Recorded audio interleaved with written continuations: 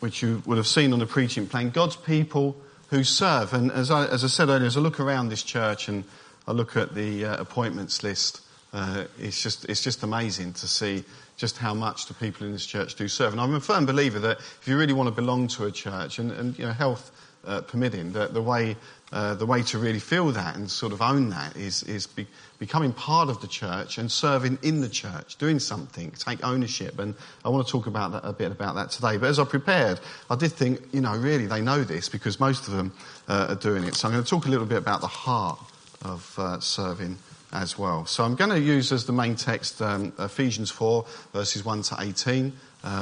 You would have been offered a Bible on the way in, but don't worry if you haven't got one. I'm going to read it out to you and we'll explore this together. So this is Paul's letter to the Ephesian church, and he's talking about various things in this passage, and a bit we'll focus on when he gets onto the ministry gifts. It's to equip the people of God for works of service. So Ephesians 4, starting from verse 1 just to 18. As a prisoner for the Lord then, I urge you to live a life worthy of the calling you have received. Be completely humble and gentle. Be patient, bearing with one another in love. Make every effort to keep the unity of the Spirit through the bond of peace.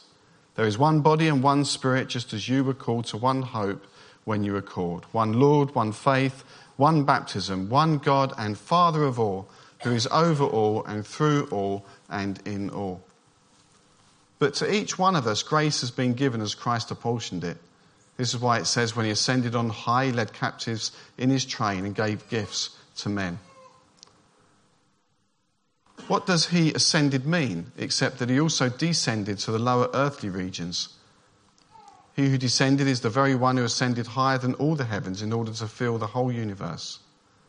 It was he who gave some to be apostles, some to be prophets, some to be evangelists, and some to be pastors and teachers, to prepare God's people for works of service, so that the body of Christ may be built up until we all reach unity in the faith and in the knowledge of the Son of God and become mature, attaining to the whole measure of the fullness of Christ. Then we will no longer be infants, tossed back and forth by the waves and blown here and there by every wind of teaching and by the cunning and craftiness of men in their deceitful scheming. Instead, speaking the truth in love, we will in all things grow up into him who is the head, that is Christ. From him, the whole body, joined and held together by every supporting ligament, grows and builds itself up in love, as each part does its work. So I was trying to think of various illustrations, and so I thought I'm going to take on a little bit of a journey. And hopefully you get it at the end why I'm doing that. It's not to be sort of overly self-congratulatory, but talk about my life in the city a bit, which I often do because it's my main illustration. It's what I did if I wasn't doing this. But when I first started, I was 16 years old in 1984, and when you start, it was my first proper job. I had a Saturday job at a supermarket, and I thought, well, I don't want to do this all my life, and because I was buttering rolls and doing all sorts of things and not earning much money. But I thought I'm going to go up to the city and try and get a job, which I did. And so I started at 16, and you want to make an impression. You want to do well. And I wanted to impress. Wanted to make a difference. And the jobs I was given, I was a very, very junior person. I was originally in the international dealing room. And when they did international trades, it's not like now. Nothing's immediate like now. They'd do the trade over the phone, but it wasn't confirmed until you'd sent a telex. And I was the one who had to send a telex. The trader would make a trade, and I would send a telex saying, this is what we've done, please confirm. And they'd send one back, and that was it. I've got written evidence that this trade was done. So I was there sending the telexes. Among my other really important jobs, I had to clean the shoes of the traders in the dealing room. There's 12 of them. And I used to hate it when one would say, can you clean my shoes? And I'd say, yes. And then 11, I was, oh, how are you there? Do ours as well. But I did it, and I did the best I could. And then also, if someone asked for a tea or coffee, you got to make it for all of them. But I'd write down what they all wanted, so they didn't have to keep asking me, telling me twice. Do the lunch run. Everyone got £1.25. You either had 90p luncheon vouchers. No one took them because you got £1.25 at Gigi's, which was the cafe, 5 doors along, and they used to send me out to Gigi's and I'd have the list of all the £1.25 signatures. It was excellent when people were on holiday because I had extra lunch, but I got found out soon after, so that wasn't good, and I don't suggest you steal at all.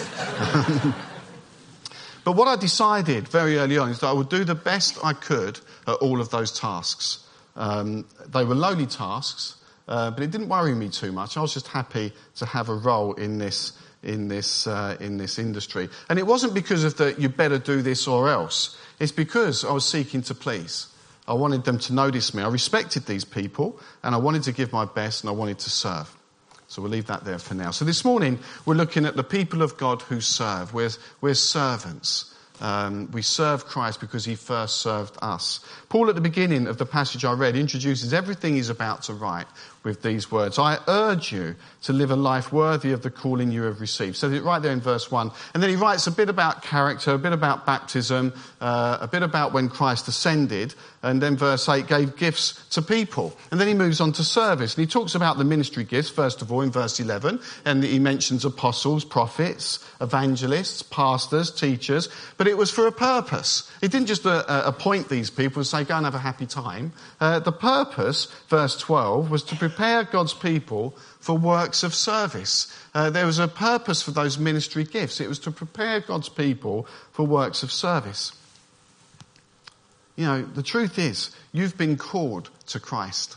And that is an amazing privilege. I've been called to Christ. He's drawn me and you to himself, which is incredible. And only his love and his sacrifice on the cross can enable that. He searched for you. He has a passion for you. He found you. I always chuckle, and I know what they mean. I'm not taking the mickey, but when people say, I found God, I say, was he lost? Because he's not lost. We are. So he finds us, and he draws us to himself. And even if you're sitting here this morning questioning your faith, thinking, did he really call me? Just that you're here. He has. It's not your effort. He has drawn you to himself. He has drawn you to himself. So he searched for you, he found you, and he saved you, if you want him to. And he calls also the people of God together. He doesn't just sort of search for you and find you and save you and says, right, you're on your own. You know, that's it. That's the work finished. I mean, it is for your salvation. Your sin is paid for, and he's paid for it. But it's not the end, if you like, of the journey. He calls the people of God together. It's known as the church. The church, as we know, is not the building or denominations or anything like that. It's the people of God. It's you. He calls us together. The word uses ecclesia, where we get our word ecclesiology from. It's those who have been set apart or called out. And he calls all of us to serve. We all have our part to play in the church. Someone I was speaking to recently grasped this and taught me a bit of a lesson. They took on a role, quite a demanding role. I was we was talking about it, and they came for a meeting and had all these fresh ideas. And I said, I'm just so grateful. I'm so grateful. I really appreciate what you're doing. They said, well, you know, it's really good of you to say it, and thank you for saying it. And I do want to help you, but I'm not doing it for you. I'm doing it for God. I want to please God. I'm not doing it. I'm glad it helps you, but that is not my motive. I'm doing it for God. I want to serve him. I'm glad to serve him. And that's a humbling thing to receive. And I thought, but that's the heart. That is the heart of serving, isn't it? Recognising who we're serving. Whatever role we've got in the church, whether it's a ministry role, a serving role, a hospitality role, a giving role, whatever it is, we're doing it for God. And as much as I appreciate it, it's not for me. It helps me a lot. But it's for God. It's for God. It's a heart thing. And why is this so important? And verse 12 gives us the answer. So that the body of Christ may be built up. Not puffed up, not elevated, but built up. Something that's built is strong. And the church should be strong.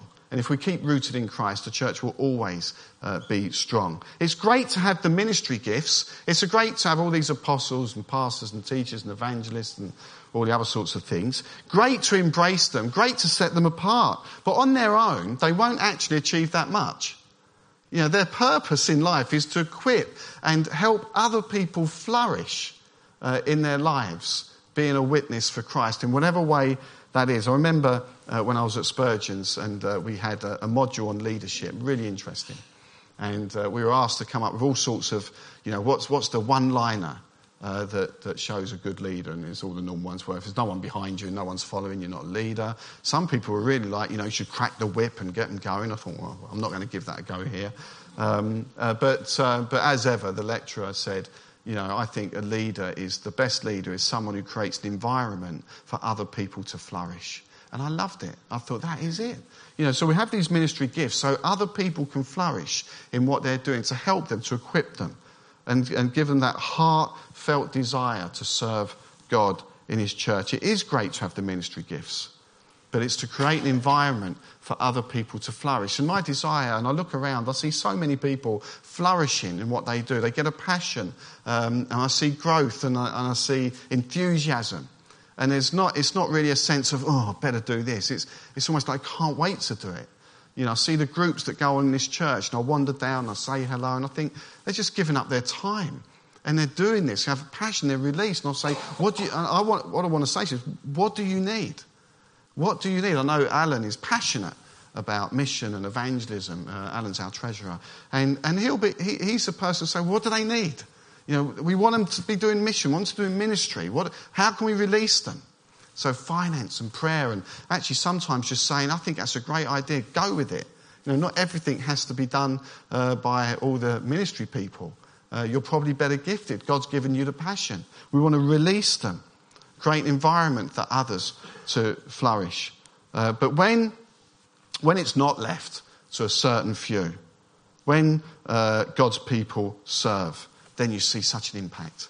An amazing impact. You see the ministries that go on, and I see them, and I'm just flabbergasted, and the impact it has on people's lives, the connections that are made, the relationships that are made, the families we're in touch with. Tom shared on Wednesday, can't remember how many families he said now, but just down at Sunnymead, was it 12 or 15 or 20, see? Should have asked for immeasurably more than I could have asked for unimagined. It was 20 families who go to that group down at Sunnymead who don't go to church.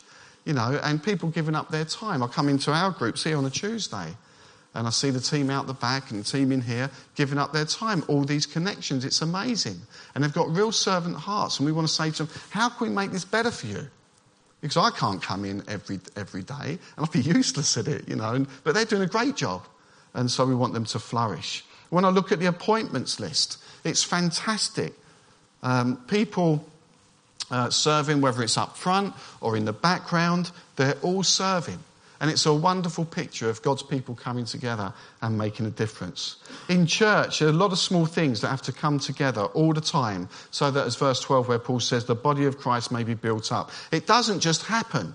In whatever area you're serving in, you'll know that there's effort that's made, but you might not know what's going on elsewhere. And there's loads of pockets of effort, and it's so good to see people do it. It just doesn't happen. Whether it's a preparation of a service, whether it's preparing an order of service by one of our worship leaders, whether it's preparing sermons, whether it's being the refreshments, whether it's the welcome team, the networkers, whether it's the administration, whether it's the flowers, the VDS, the sound, the lights, the youth and children's work, the creche, the buying of kitchen supplies. Half of you won't know who does most of that stuff. Half the time I walk around and I realise something's not being done. When it stops, I say, who does that? And they say, so-and-so. I never knew. But it's wonderful because it keeps everything going as we serve. And then it moves on to looking after one another. We all do that. We're all called to do that. Pastoral care, prayer mornings and evenings, our small groups, the DG groups, mission partners, upkeep of the buildings, setting up chairs, putting away chairs, going out in the community, being the people of God. These are all things where we're serving Christ and his church, the body, the people, creating environments for other people to flourish. And serving, it's a heart thing. Putting away the chairs. I always look around on a Sunday, you see people just do it, and it's just lovely. And I like to get a bit dirty on it as well. I think it's wonderful, doing that together, building relationship. Who are we doing it for? I've already answered it. Verse 15, it says, under the headship, that is Christ. Honestly, if Jesus physically walked into this building, he's here, but if he walked into this building physically and asked you to do anything, you would jump at it. Yet sometimes I see people doing things which effectively he's asked them to do, maybe with not quite the right heart. It says in verse 16, from him, the whole body joined and held together by every supporting ligament grows and builds itself up in love as each part does its work. I love riding my motorbike. This rain is really getting to me because I've come back off holiday. I'm not looking for any sympathy. I've been on holiday. Come back, I want to ride my motorbike. And it's rained every day. And every time I look, it's sunny. And by the time you change, it's raining. And I've come in today and it's still raining. And I really want to ride it. But I love, sometimes, Andrew, I don't think Andrew knows this. I go in my garage for any kind of it and I just look at it. Because I really love it. I don't stroke it or anything like that. But it's a wonderful piece of machinery. It's really good. Now, I know the engine works. And I know when I first got my first car, my little Ford Fiesta 1.1 Popular Plus, great car, AVX 902X. I can still remember the registration. But in those days, that was when did I pass? 85 I passed my test. Not age, year. But you could fix things. If the engine went wrong, you got the head gasket off and you could replace the thermostat. I used to change my own oil. I mean, that fills me with dread now. Look at the engine. And the only bits you're allowed to touch, they're in yellow, right? Which basically means washer fluid, oil, coolant, and whatever else. But you can't really do any big mechanics. So I look at my motorbike, I think, this is brilliant. This thing's got power. And all I know is that when I squeeze the throttle, it goes forward. But underneath it all, there's loads of stuff happening. There's a whole mechanism, the mechanics. It needs oiling to run smooth. Every part has its part to play. And the people of God are the oil that let the church run smoothly. All the things that go on. Otherwise, it just starts to clog up. It won't work. It'll still be called a church, but it's not really functioning. It'll still be called a motorbike. There's no petrol oil in it. It's not going to go anywhere, and it won't achieve the purpose for which it's meant to be. And so as we serve, and as we serve Christ, we remember that he gave us the supreme example, the suffering servant, and we're going to be seeing soon. This is our God, the servant king. He was a servant. He washed the disciples' feet. He showed them to humble themselves. Nothing is too small. Back to the city, a little bit of autobiography again. So they noticed how well I was doing with the T's, which wasn't hard. They thought I had a good memory. What they didn't know is I have to write everything down, otherwise I'm a nightmare. But when they said, "Oh, do you know how many shoes I have in my coffee?" I said, "I've got it. I know what it is," so it's quite impressive, and I could shine the shoes properly. But I never complained, and I'd send the telexes off, I'd get the lunches. If there was a problem, I'd say, "Give it to me," and I wouldn't go back to them until I got it sorted out with the answer. And I'd go everywhere to get it right. I didn't go back to them until I could say, "It's done. You don't have to worry about it. I've sorted it out." And then, so what they did after a while, they gave me a chance. They saw what I did there, and they gave me a role on the small order desk. And by then, I'm working for a company that was taken over by NatWest. And I got on this desk that all the NatWest in all of England, all their local branch orders would be passed through to me. I would get them. So everything in the country came through me. So most of them are really, really small trades. Others had done this job in the past, but they were really bored. They said, "The orders aren't big enough, I don't want to work on the desk." They wanted to do the big multi-million-dollar orders, and these were tiny in comparison, probably worth a couple of £1,000, if that, each, which I know that sounds, it's irrelevant. You can't earn any money off them. But for me, I remember thinking, I'm going to get up. First of all, I'm not making teas anymore, so that was an uptick. And so I'll get on this desk, and I was learning how to check prices because it wasn't so electronic. Some orders were even international orders. They weren't all UK orders. So even though they were tiny orders, I learned how each European stock exchange worked. So I traded on the Tokyo and Australian stock exchanges and knew how they worked and how long it would take to settle a bargain. Most of these trades in what we called a local currency. So if you traded Australian shares, you traded in Australian dollars. This was all before the euro, so there were multiple currencies. And the clients, most of them were English, wanted to pay or receive sterling. So I learned how to do currency trades as well. And I was doing it with all the small stuff, which when I look back was good, because if I had made an error, it wasn't a big deal. My thing was, I really want to do this well. I know I'm on this small order desk, but if I can do this well, they might give me another chance elsewhere. Don't make mistakes. Be diligent. They're small trades, but they mean a lot to someone. I used to think, imagine if it was my mum or dad who was the end investor. For this trade that I think is of no importance, every little bit of the price helps them. And that's what I did, and I wanted to do the best I could. So, back to the Bible. The key to being God's people who serve. Ephesians 6 verse 7 says, serve wholeheartedly as if you were serving the Lord, not men. Verse 8, because you know that the Lord will reward everyone for whatever good he does. It's a heart thing. You know, whatever we're doing, I'm grateful, the elders are grateful, the trustees are grateful, other members are grateful, the congregation's grateful. But doesn't it empower you to think, actually, I'm doing this for God? Whether it's worship leading, playing, serving, showing the VDS, doing the sound, whatever it is, all makes the church operate, whether it's going out into the world. Prison ministry, pastoral visiting, whatever it is, I'm doing this for God. It brings a whole new scheme of things. If I'm on the door, if I'm doing the racks, whatever it is, I'm doing it for God. It's so much so, therefore, serve wholeheartedly, as if you were serving the Lord, not men. It's a heart thing. It's Jesus who asks us to serve. So whatever you do, we need to have the right heart. It's for him. I may get myself in trouble here, but I would say to you, if you're serving and you're doing something within church life and you resent it, it's the wrong heart. And either recognise who you're doing it for and ask him to give you a new heart for the work, but if you really resent it, I'd rather you step down, because it can end up being quite a bad witness. I'd rather stop ministries than go forward with them with the wrong heart, because actually they can do more damage than good. But otherwise, serve with passion, with intention, so that the body of Christ may be built up. Back to the city. So I was on the small order desk. Now they've promoted me onto the main desk. I haven't made any serious errors. I'm on this desk called Sales Trading. It sounds quite dramatic, but I was basically had to trade with big clients, or reasonably big clients, and the market makers, the jobbers.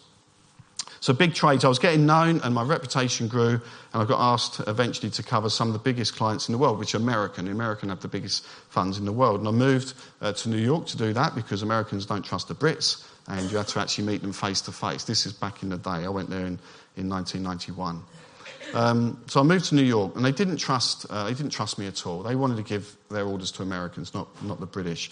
So I made it my mission to be faultless and try and be as good as I could at what I did. Some of them, most of them, gave me really small orders. So my traders in London were really unhappy because I'm giving them 5 shares of this and 6 shares of that. And I was insisting on really good executions, where normally you just do them, you find them in the system. So 5 shares of Glaxo and whatever. And the clients would make me account for the price. And I took it. And it was a lot of flack, day in, day out, because I knew that I had to prove to them I could do the small things well.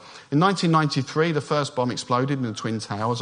I worked a block away from that, and there was a client in there called Oppenheimer, and their dealing room was demolished. And their trader needed a desk. This is a client that gave business to all the brokers and everything else. And to see their orders, I could have made a lot of money for my firm out of. If they've got a big order, I could, what we call, run ahead of it. If they're going to buy a substantial stake in a company, I could give a nod to one of my mates, and they could go and buy some shares, and they're going to go up because there's going to be a big demand. So they had to trust me.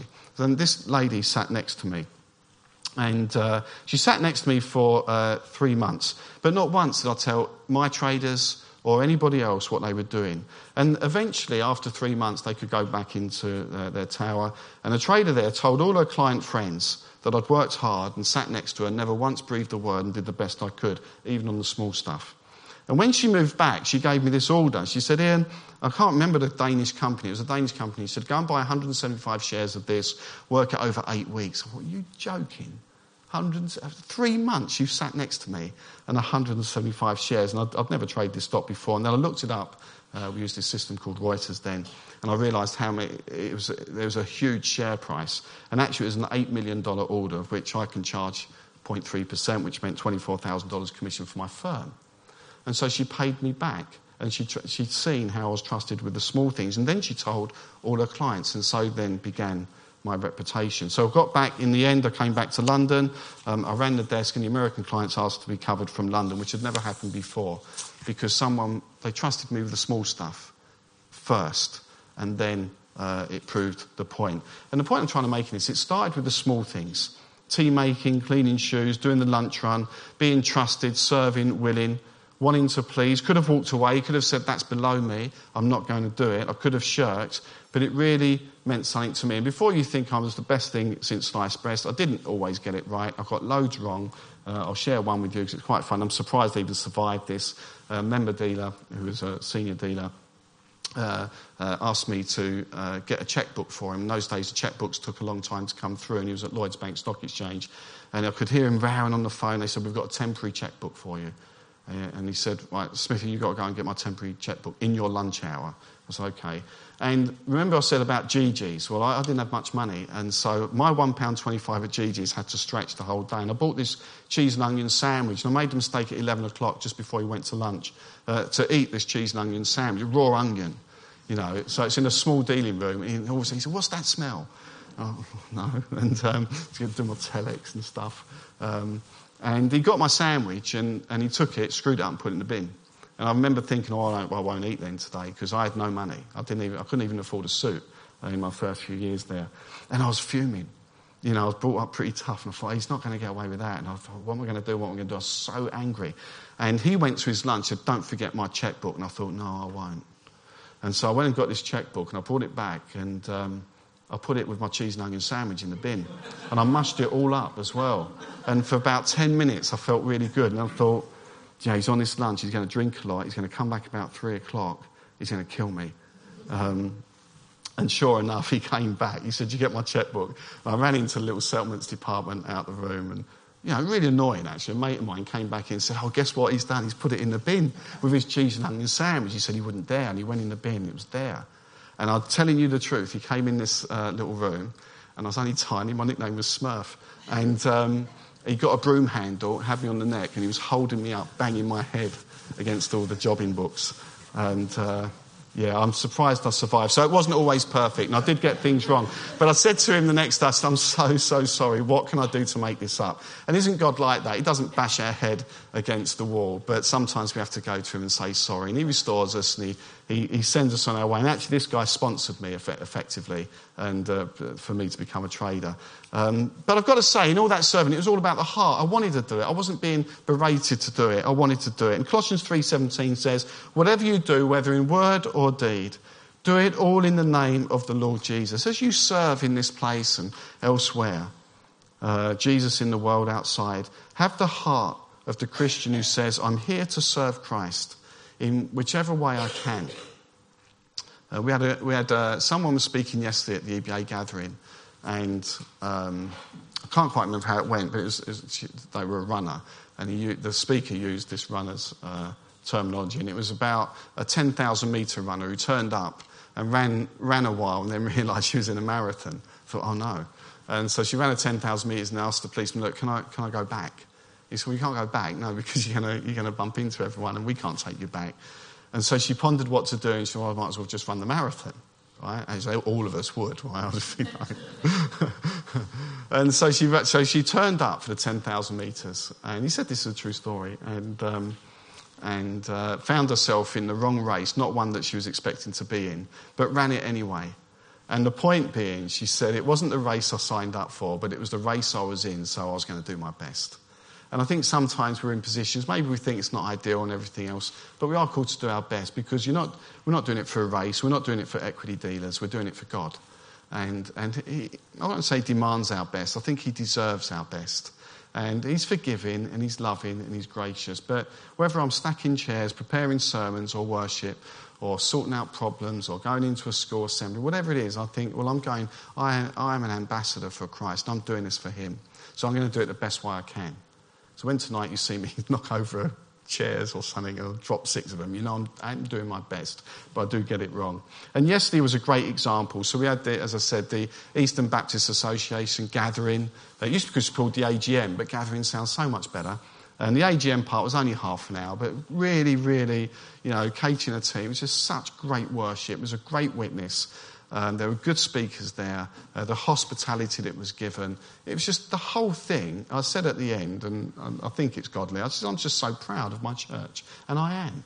Because when I see all the people and what they do, I think it's amazing. And for me personally, as a church, first time we've ever hosted it, we're hosting. So I've got a lot of my peers. There's a lot of other Baptist ministers. It meant a lot to me, but also for the church as well. Baptist ministers and church members from across the region.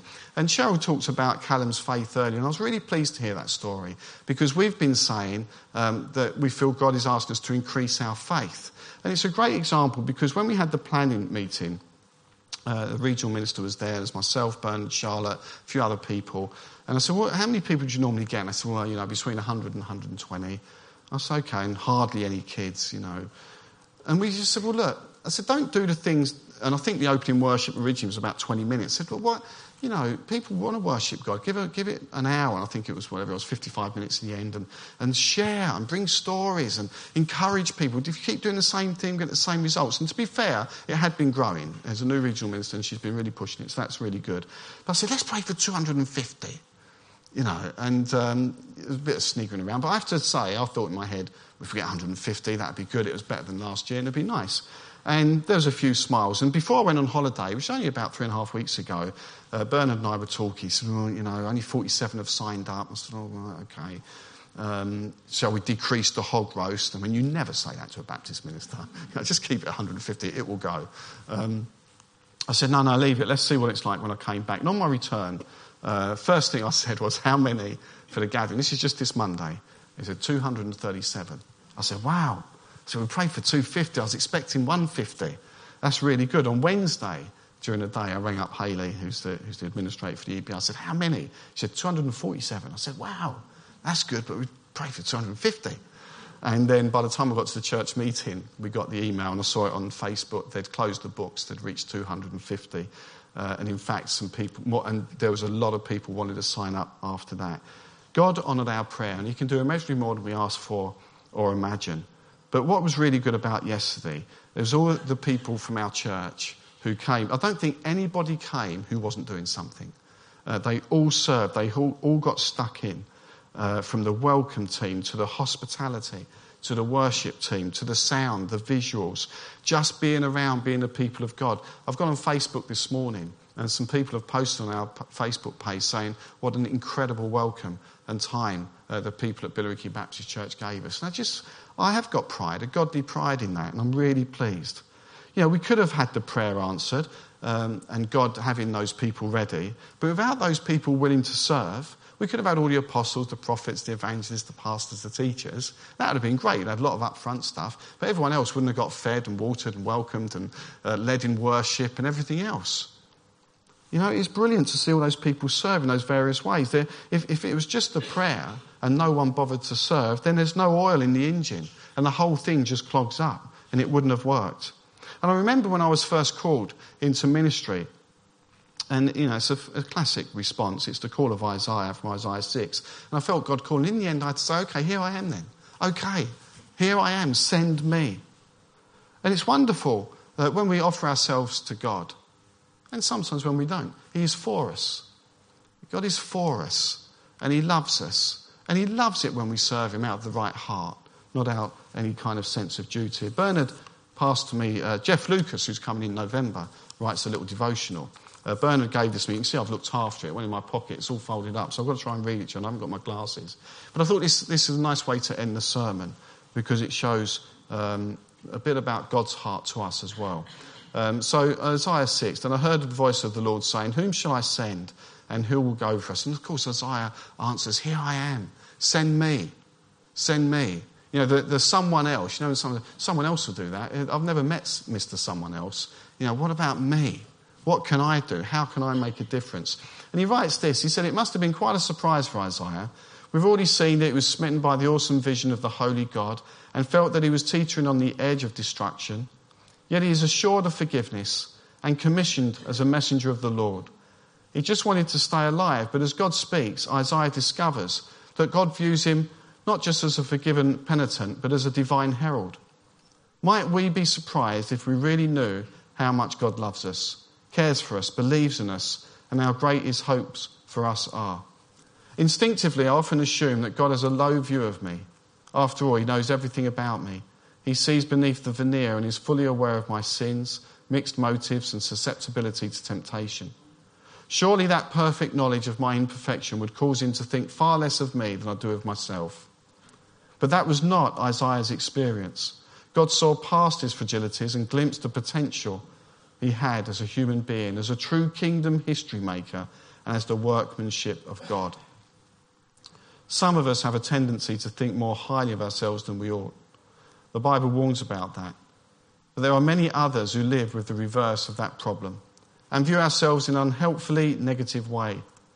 Perhaps we should ask God for a sense of what he sees in us, rather than endlessly focusing on what we see of ourselves.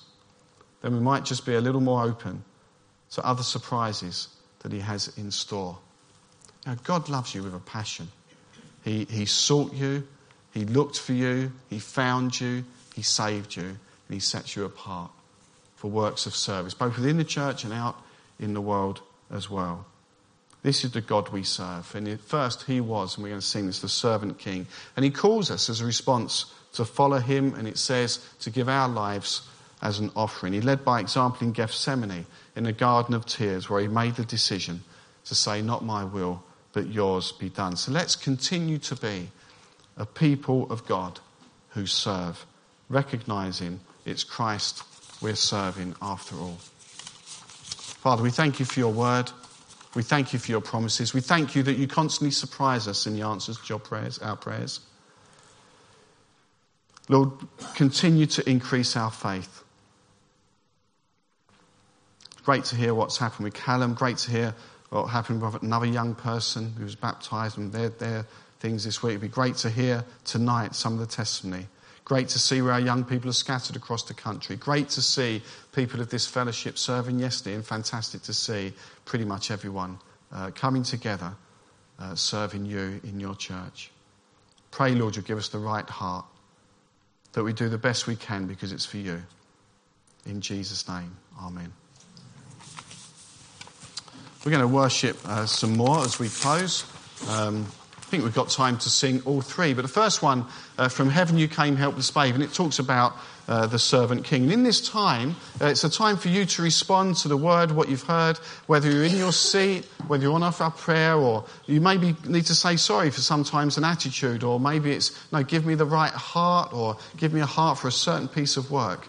Maybe you need some prayer yourself. And if you do, there will be people over there to pray for you, or ask someone you know or one of the leaders to pray for you as well. But use this time for ministry if you would like it. Don't leave unchanged, and remember, it is Christ we're serving. Amen? Amen.